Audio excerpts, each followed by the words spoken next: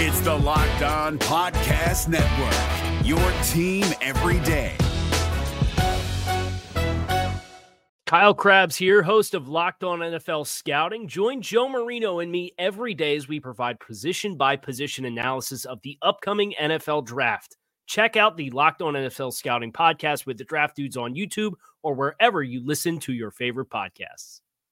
You are Locked On Bengals, your daily Cincinnati Bengals podcast. Part of the Locked On Podcast Network, your team every day.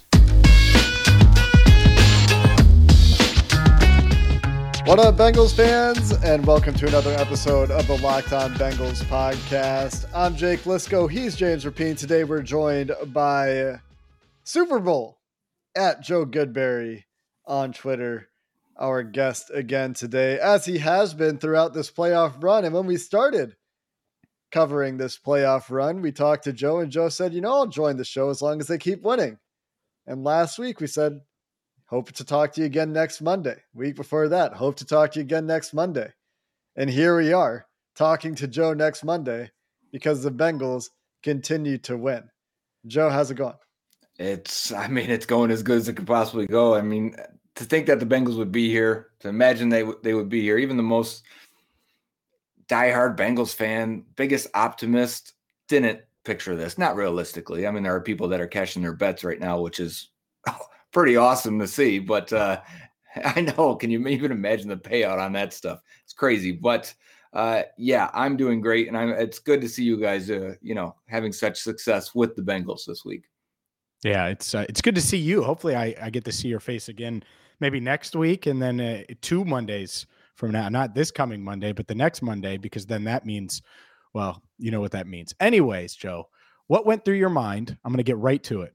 It's 21-3. The Bengals are on the ropes at Arrowhead. It feels like everything's crumbling. The national media is saying that they don't belong there and that they're in over their skis and that they were a luck-out team that shouldn't have beat the Titans. And all those narratives. What was going through your mind at that point? That is a great moment to reflect on, I think, because this Bengals team has started slow in a lot of games. Remember, we talked about this halfway through the year to the 3/4 part of the season of how can this team start getting quicker out of the gates and score some points and not be so far down and have to climb back, because they won a lot of games that way. But this is the Chiefs, and you're the underdog, 7-point underdog, and you're down big. And I remember tweeting at the time, if the Bengals don't score a touchdown here, it could be over. The replies were overwhelmingly, it is over, or it's going to be over, or it was over 2 drives ago.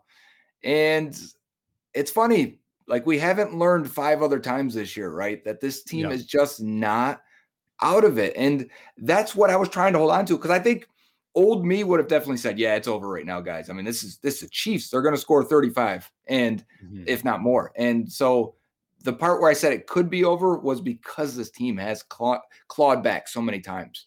And the Bengals did go down and score, obviously. And then they get the stop there right before halftime. And we know the rest of the story. It was an amazing comeback. But at that point, I was nervous. I wasn't completely jumping over the bridge, but I was keeping an eye on it. I got some flack for saying this, but yesterday when we were talking about it in the postgame, James said, I never felt like this team was out of it. And the Bengals did just enough for me to never feel like they were out of it. But like you, it was very much on that brink, where if they don't get one of those stops in or out of the half, or they don't get a steal a possession with BJ Hill, or they don't score when they score, they were very much on the ropes. And I think that's what you said, James. I think you used those exact words. The Bengals were on the ropes, but they bounced back, and that's what's different about this team. They have shown all year, the slow starts, but they've also made those second half adjustments, right? And that's what it was specifically, I would say, on the defensive side of the ball. I don't know actually if the offense adjusted as much in retrospect as I would have liked to have seen, but Joe Burrow doesn't flinch, so that's okay. We'll talk about Joe Burrow and what the offense did, but how about that defense, man? You come out letting Patrick Mahomes play a perfect first half, last drive notwithstanding, essentially a perfect first half, essentially 4 touchdown drives. They didn't finish one, and he made a huge mistake in not getting points there. And you can blame Andy Reid, but Patrick Mahomes took the blame, said he should have turfed the ball at the very worst. And he didn't. So then after halftime, you're thinking, man, how can the Bengals defense steal a possession here? How can they start to get some stops? What was going through your mind at that point? You said you had a moment where you were thinking, what can the Bengals defense do? And how did that align with what they actually did? Yeah, it was actually right when the Chiefs get the ball with a minute and some change going to drive down before the half ended. And they hit that big play to Tyreek Hill and go out of bounds. And I'm just like, they cannot continue to sit and just play zone. I mean, they're just getting chewed apart here. The pass rush is non-existent. They have to change something up. Something has to happen. And then people are asking me, what are they doing? And I'm like, really? They're just playing zone, sitting back and hoping to, get Mahomes to run one way and commit one way, and they would all kind of flood that way. And it just wasn't working. And at that point, people are like, well, what should they do? And I don't normally think that way in terms of schematically of, okay, what would you do? But in that situation where it's do or die, where your season is on the line, actually I had fun thinking of, all right, what can they do pieces wise? Can they match up man to man? Can they blitz? You don't want to blitz Mahomes, right? We know this. Can they play with a single high safety? You don't want to do that because the Chiefs have killed that defense whenever teams finally break down and go back to it.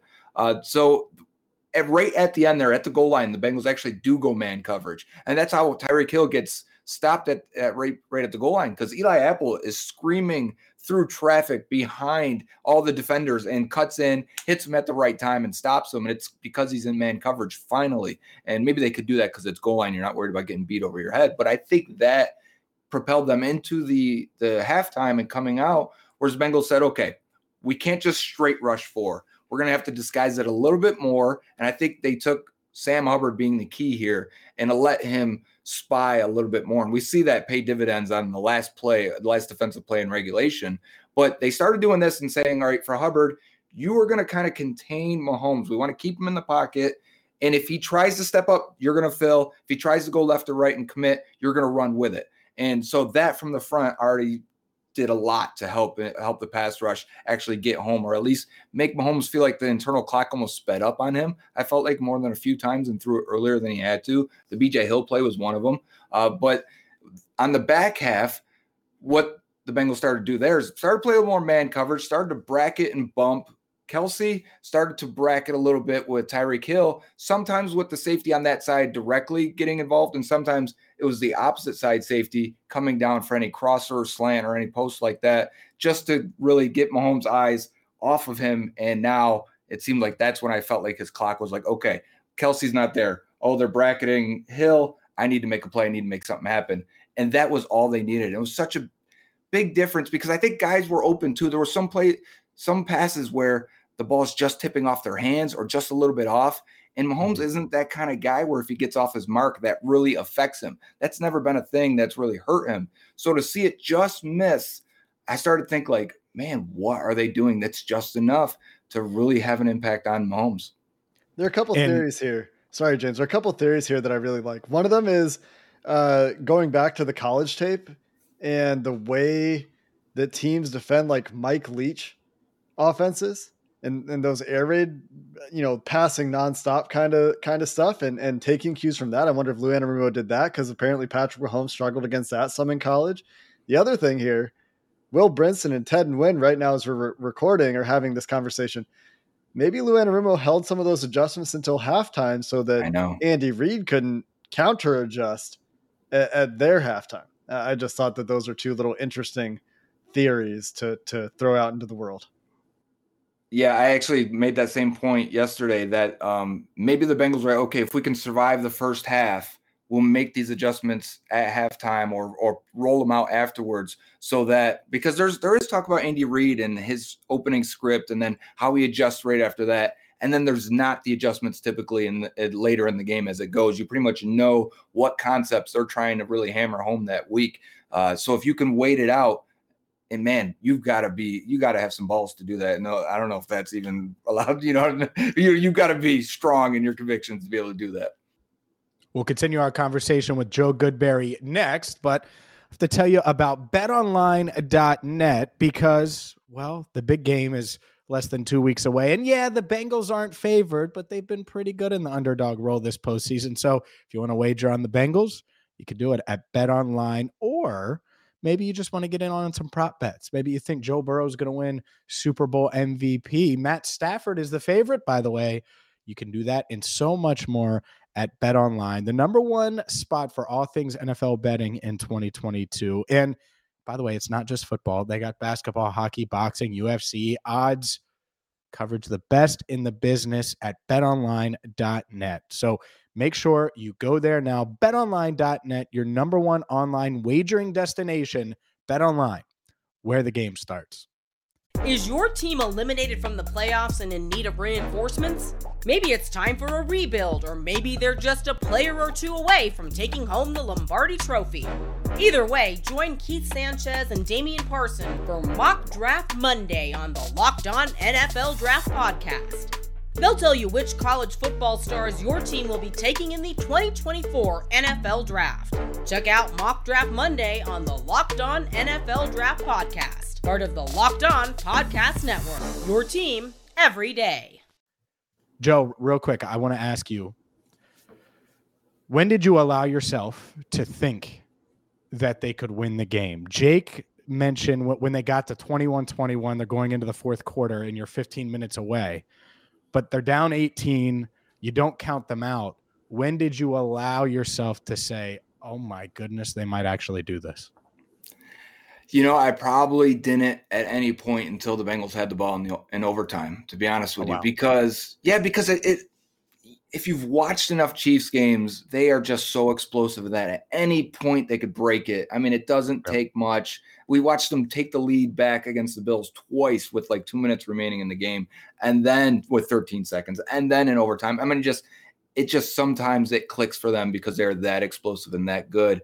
But the Bengals just kept getting stops somehow. And then even when the Chiefs are driving down the field at the very end there, I almost thought, let them score, get the ball back to your offensive, to get to Joe Burrow, and because that's your best chance of winning this game.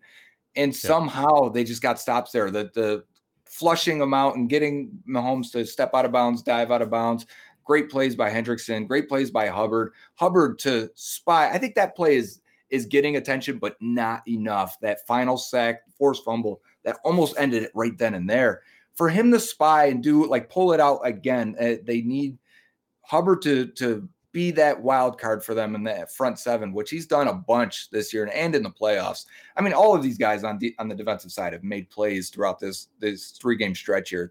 It's amazing. I'm going to make a highlight video because it's just so important to me to how well each guy has made their plays. But Hubbard there all right, he goes left, goes right. Okay, Kelsey's now gone. And now as I'm thinking like Mahomes, all right, left and right, he's not getting out of the pocket. He's going to step up now. You see that moment for Hubbard where he just puts that foot in the ground and goes straight at him and kind of, buckles down as he's getting closer and closer, and Mahomes has nowhere to go but try and turn around and spin away. And it's just like, wow, they actually have the answer, whatever it was at that moment. I didn't know without really seeing the film. But at that point, that's when I was like, okay, they've got a chance to do this.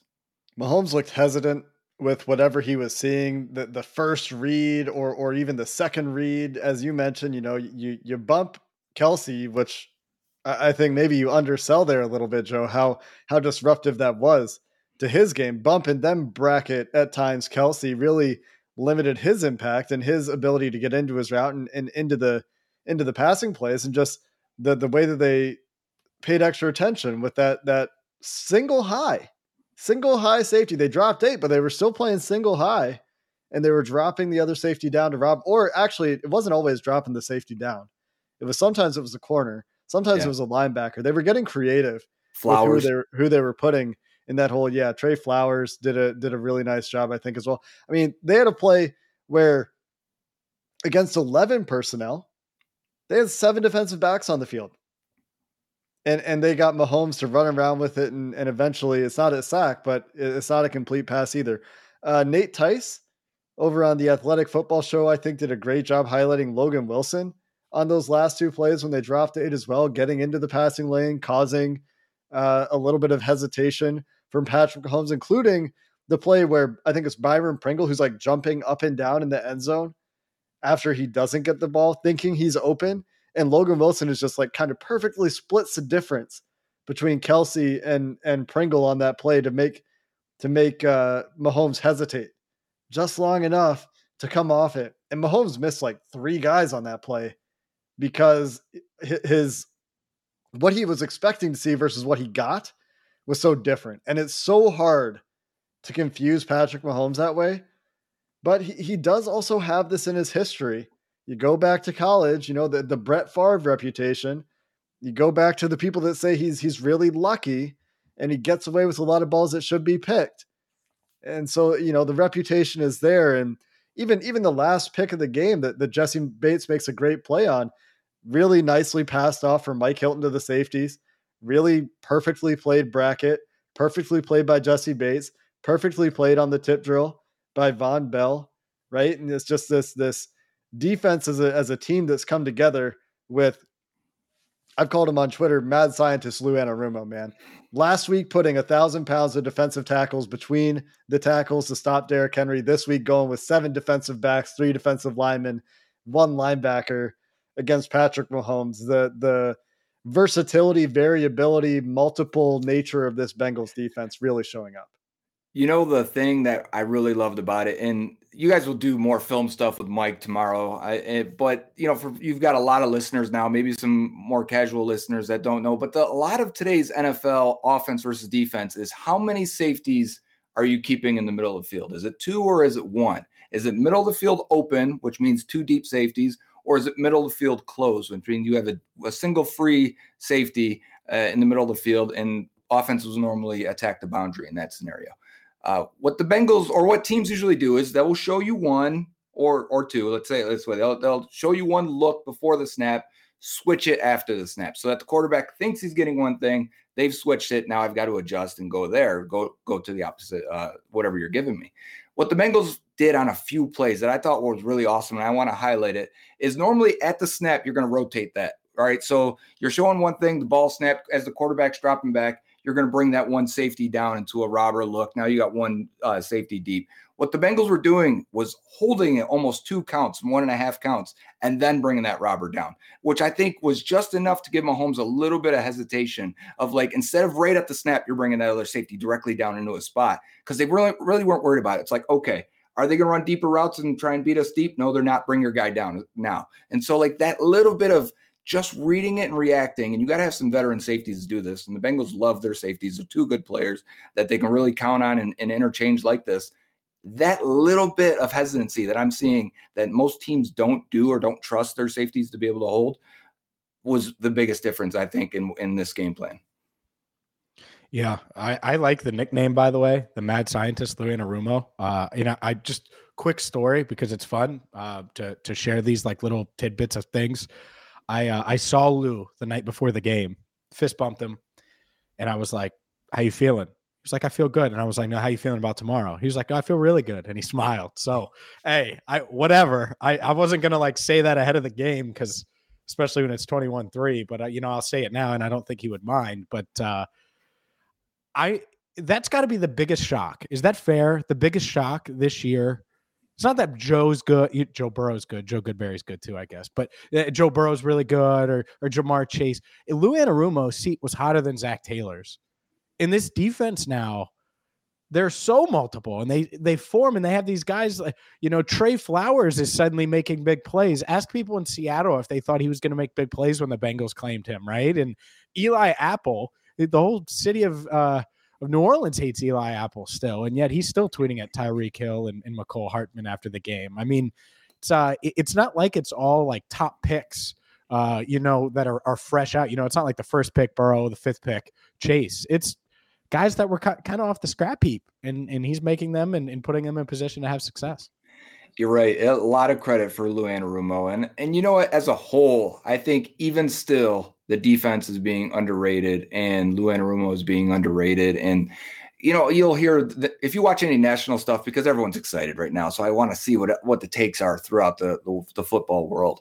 And a lot of it is, Burrow, his attitude and how he encapsulates or everything about this team and how the franchise just absorbed it, which is all the things we said we hoped would happen. And so fair to give credit there. But I think when you look at it more broadly than that and say they brought in a lot of stone cold killers that just don't care about the moment at all. And Jamar Chase and Evan McPherson, right? Those guys get talked about. But then I also think like Trey Hendrickson blacks out at times and just starts taking over moments. And I go, he looks up and he looks at the camera sometimes and they catch him. And I'm like, he looks like a psycho right now. I think he's completely lost his mind. And then Jesse Bates making plays.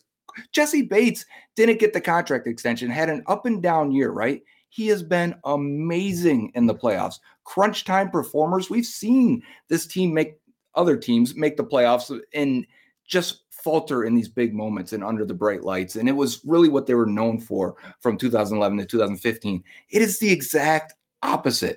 They're all making plays. They all feel slighted in some way, especially the guys on defense, the guys you mentioned, right? DJ Reader was slighted about the way they talked about this finesse team going into that Titans game. You know, I think Sam Hubbard takes offense to some of when we say, because I think we all feel it some way halfway in how many games this year. They don't have the pass rush to get to this team. It's all Trey Hendrickson. And then somehow Hubbard ends up with 1.5 sacks, 2 sacks, a clutch play. That has happened so many times this year.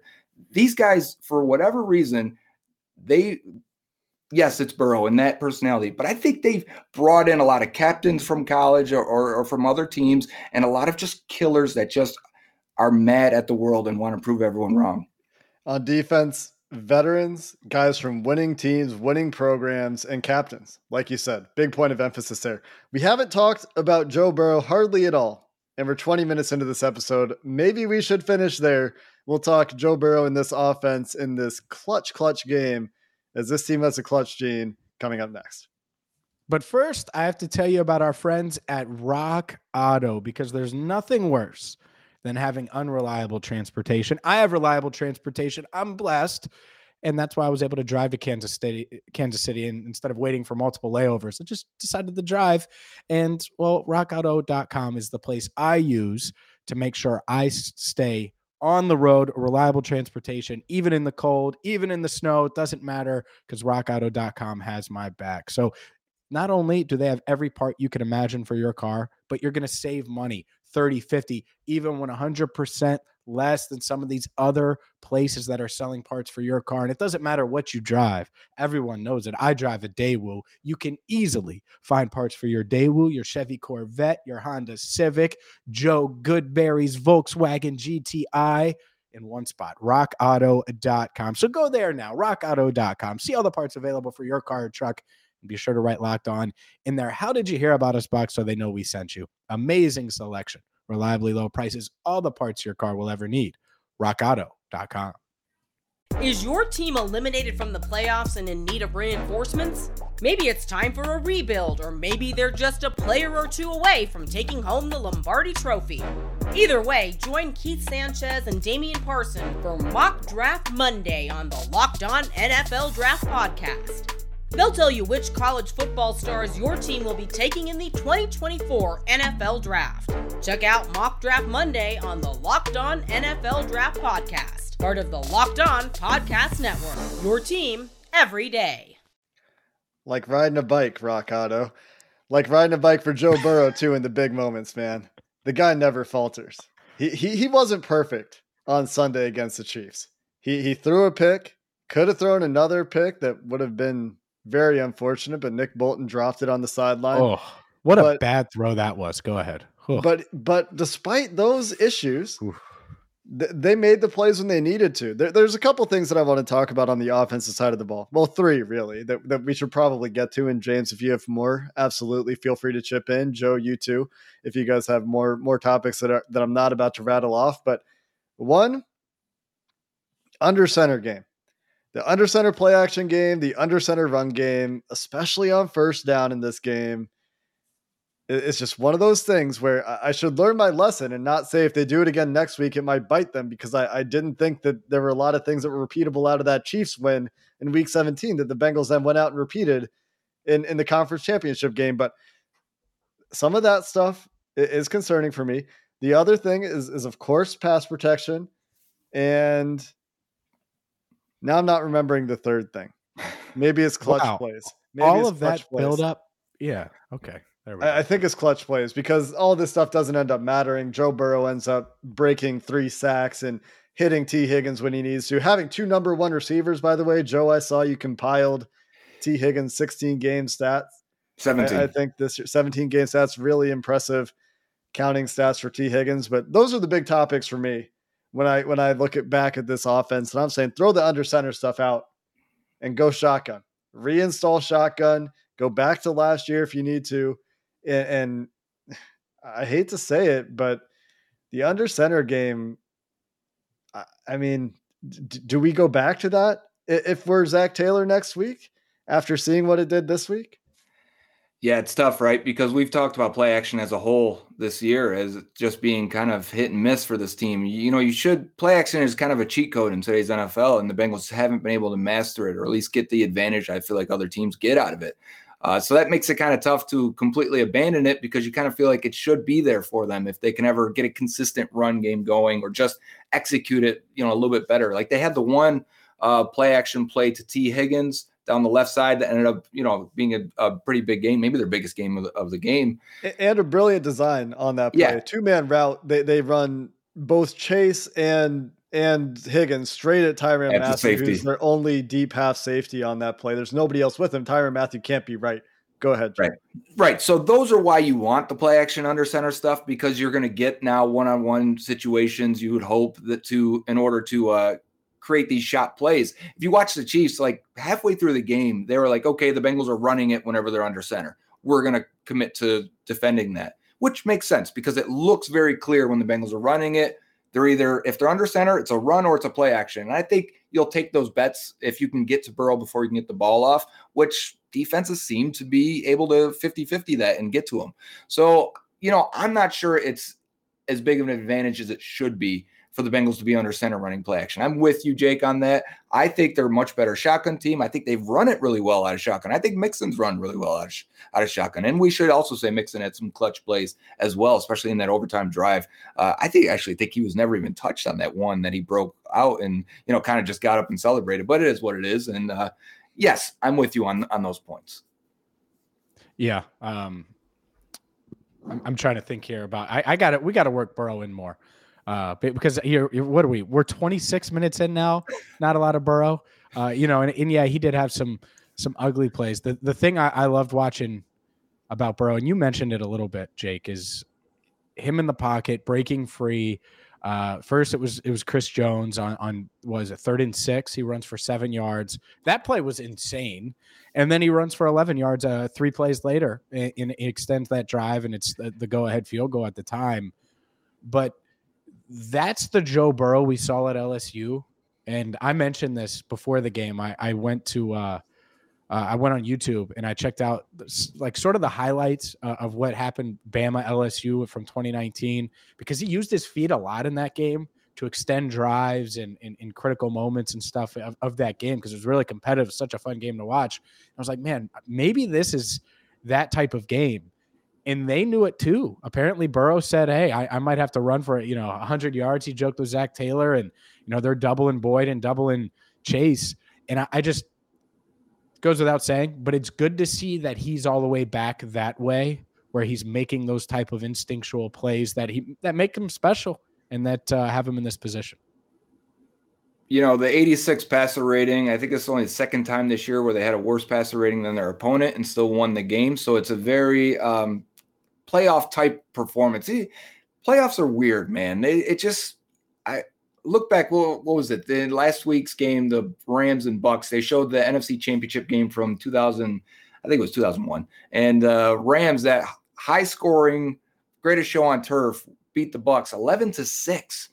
Like, that's weird. It just happens that you run into these teams. The game plans are strong. The teams are strong.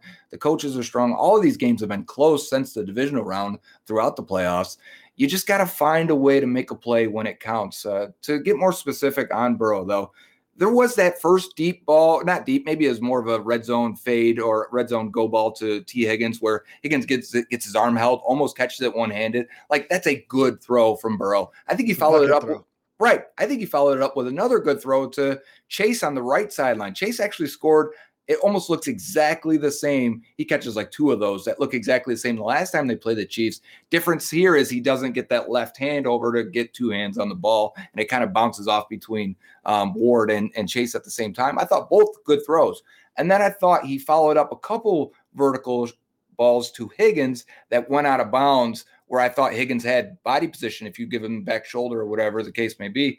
And so it was hit or miss there, where I felt like the Bengals could have been in a much better situation. That's the thing about the Chiefs, too. I mentioned this after the complaining of Chiefs fans after Week 17. They hold all year. That's what they do. They are a very physical man cover in the back half. You can't complain when you get the flags because they don't get called a lot in the playoffs. You're not going to get the penalties. You're not going to get the flags. For the Bengals to survive it the way they did is really impressive, because the game does change like that so much. And I think that's part of it. Like I started this, talking about the stats and how it's much different. Scoring is different in the playoffs. They don't throw the flags. You can't wait for it. You guys got to go up and make the plays. Especially this crew. Like going into the game, it was a talking point. This crew isn't going to throw flags. The Bengals defense, that's part of the adjustment they made that, you hear Chiefs fans complaining about. But, I think that the refs missed calls in both directions in this game that hurt both teams. That they only threw the flags when they absolutely had to in this game. And they let these defensive backs get physical. And it was to the Chiefs' advantage, I think, in the first half, to the Bengals' advantage a little bit in the second half. I think that's just smart game management. If they're not going to call it, take that advantage. If you're seeing the other team get away with it, and credit the officials for being somewhat consistent here, or I would say fairly consistent here, even, a good level of consistency. The Bengals taking advantage of that. But the couple things that stand out to me about Burrow's game, one, the play action stuff we talked about. He's just, whether it's him or the way they run play action, because they just pass set on play action. And so I'm not really sure what the point is when most of these defensive linemen and linebackers are reading the linemen anyway. Like, you're turning your back to the line of scrimmage and you're just pass setting anyway. And then you have guys on Burrow as soon as he turns around. 5 of 11 on play action on 12 dropbacks, was pressured on 7 of 12 of those dropbacks. So about 56% of the time. Was sacked once there, threw a pick there. On his non-play action dropbacks, pressured 33% of the time, 10 out of 30 on the non-play action dropbacks. So, that's much more reasonable, about 33%, right? Pressure rate for the game ends up at 40 because they're having issues with play action. So that's my kind of play action issue. But the other thing that really stands out to me is the deep shots were there. That was part of the game plan. They took those shots. They didn't hit them the same way, but it was still part of the game plan. But the way that they've adjusted the offense this week, last week, is the intermediate passing game has just disappeared. This week, 3 of 5 with a drop on intermediate passes for 57 yards.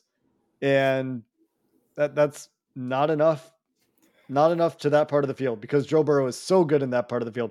18 of his attempts between 0 and 9 yards downfield, 5 of those attempts behind the line of scrimmage. Big screen game, 6 screens for the Bengals in this game. But that's the adjustment. They know they can't block, so Burrow's finding the easiest read, making it easy for himself, and just getting the ball out quick. He's hitting the back foot and throwing.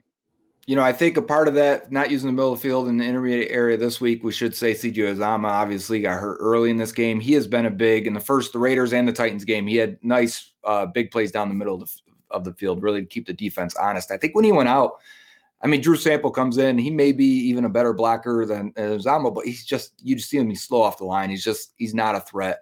Also, I think they wanted to put the running backs into the flats more to maybe entice to get, if they're going to play cover 2 and play a zone, to get that boundary corner to come down onto that to that running back, rather than it be versus cover 2. A lot of times it's hit the middle of the field, the seam, or check down to your running back right over the middle. And the Bengals didn't have that. They had instead P. Ryan out on which he scored on, but into the flats or off to the side rather than over the middle. So that could have been just an adjustment for how they wanted to attack the Chiefs, and then missing Uzomah. Yeah, and speaking of Uzomah, he suffered a sprained MCL confirmed by Zach Taylor. It doesn't sound like there's any other damage, and that's obviously good news, but who knows? Maybe there's an outside shot that he could suit up against the Rams. But overall, when you have to undergo that MRI, it's good that there isn't any other damage long-term for Uzomah, who's going to be a free agent. So that's worth noting. And I do think he would have had an impact. I think there were times, especially since they were doubling Chase and doubling Boyd, having CJ out there would have made a big difference. And or at least a difference, right? Where he doesn't have to run for 4 first downs in the game like he did, but it's without him, there's clearly a drop off. And I don't know what the answer is. There's going to be a lot of people that say Thad Moss in the Super Bowl. I mean, last I checked, he's still on injured reserve on the practice squad. Yeah, I mean, I really don't know. They have to make a decision, I believe, unless there's different postseason rules. They have to make a decision on Auden Tate by Wednesday this week. Yeah, February 2nd is the cutoff date. That would be 3 weeks from when they returned him to practice, designated him for return off the IR. He traveled with the team too, so yeah. You would think he's getting close. So maybe that is the route they go. It'll be interesting to see if they actually put him at tight end. They've it's done one it. game. Yeah. That's the beauty of this. Like, people are like, oh, how are they going to block Aaron Donald? Or how? If you're Zach Taylor, you're Brian Callahan, it's one game. It's 60 minutes, and you can get creative and you can do what you need to do to squeak out a win. And that's obviously what Lou did, and what this team has done, multiple times this postseason. That's what it comes down to, right? Is each of these postseason games is like, do just enough. Maybe it's not pretty. Maybe it doesn't go the way that fans want it to go, but you're in the Super Bowl, and now you just need to do just enough. Whatever it takes. Yeah, that's exactly it. We're going to have a ton of Super Bowl coverage on the Locked On Bengals podcast. James and I will be in Los Angeles next week. Plenty of good stuff coming to you from LA. We're trying to negotiate with Joe. We'll see if we can get him to sneak out there. I don't know. That's right. So really looking forward to the Radio Row stuff we'll have for you next week, and more details to come there. Of course, still some time to reflect on the AFC Championship as well. Mike Bengal Sands will join us tomorrow for a film review. We're not going to jump straight into the Rams and those matchups quite yet, but we're going to shift gears and shift our focus shortly thereafter. So a little bit more basking in the afterglow of the AFC Championship before we turn our sights fully to Super Bowl 56, LVI in Roman numerals, I believe. So until next time, Bengals fans, that's what you have to look forward to on the Locked On Bengals podcast. Hooday, and have a good one. Is your team eliminated from the playoffs and in need of reinforcements? Maybe it's time for a rebuild, or maybe they're just a player or two away from taking home the Lombardi Trophy. Either way, join Keith Sanchez and Damian Parson for Mock Draft Monday on the Locked On NFL Draft Podcast. They'll tell you which college football stars your team will be taking in the 2024 NFL Draft. Check out Mock Draft Monday on the Locked On NFL Draft Podcast, part of the Locked On Podcast Network, your team every day. If you're looking for the most comprehensive NFL draft coverage this offseason, look no further than the Locked On NFL Scouting Podcast. Join the draft dudes, Kyle Krabs and Joe Marino, as they go position by position through the NFL free agent class and into the star-studded crop of college stars who will be selected in the 2024 NFL Draft. If you want to know who your favorite NFL team should be adding to its roster, you need to check out Locked On NFL Scouting, available on YouTube and wherever you get your podcasts. Part of the Locked On Podcast Network, your team every day.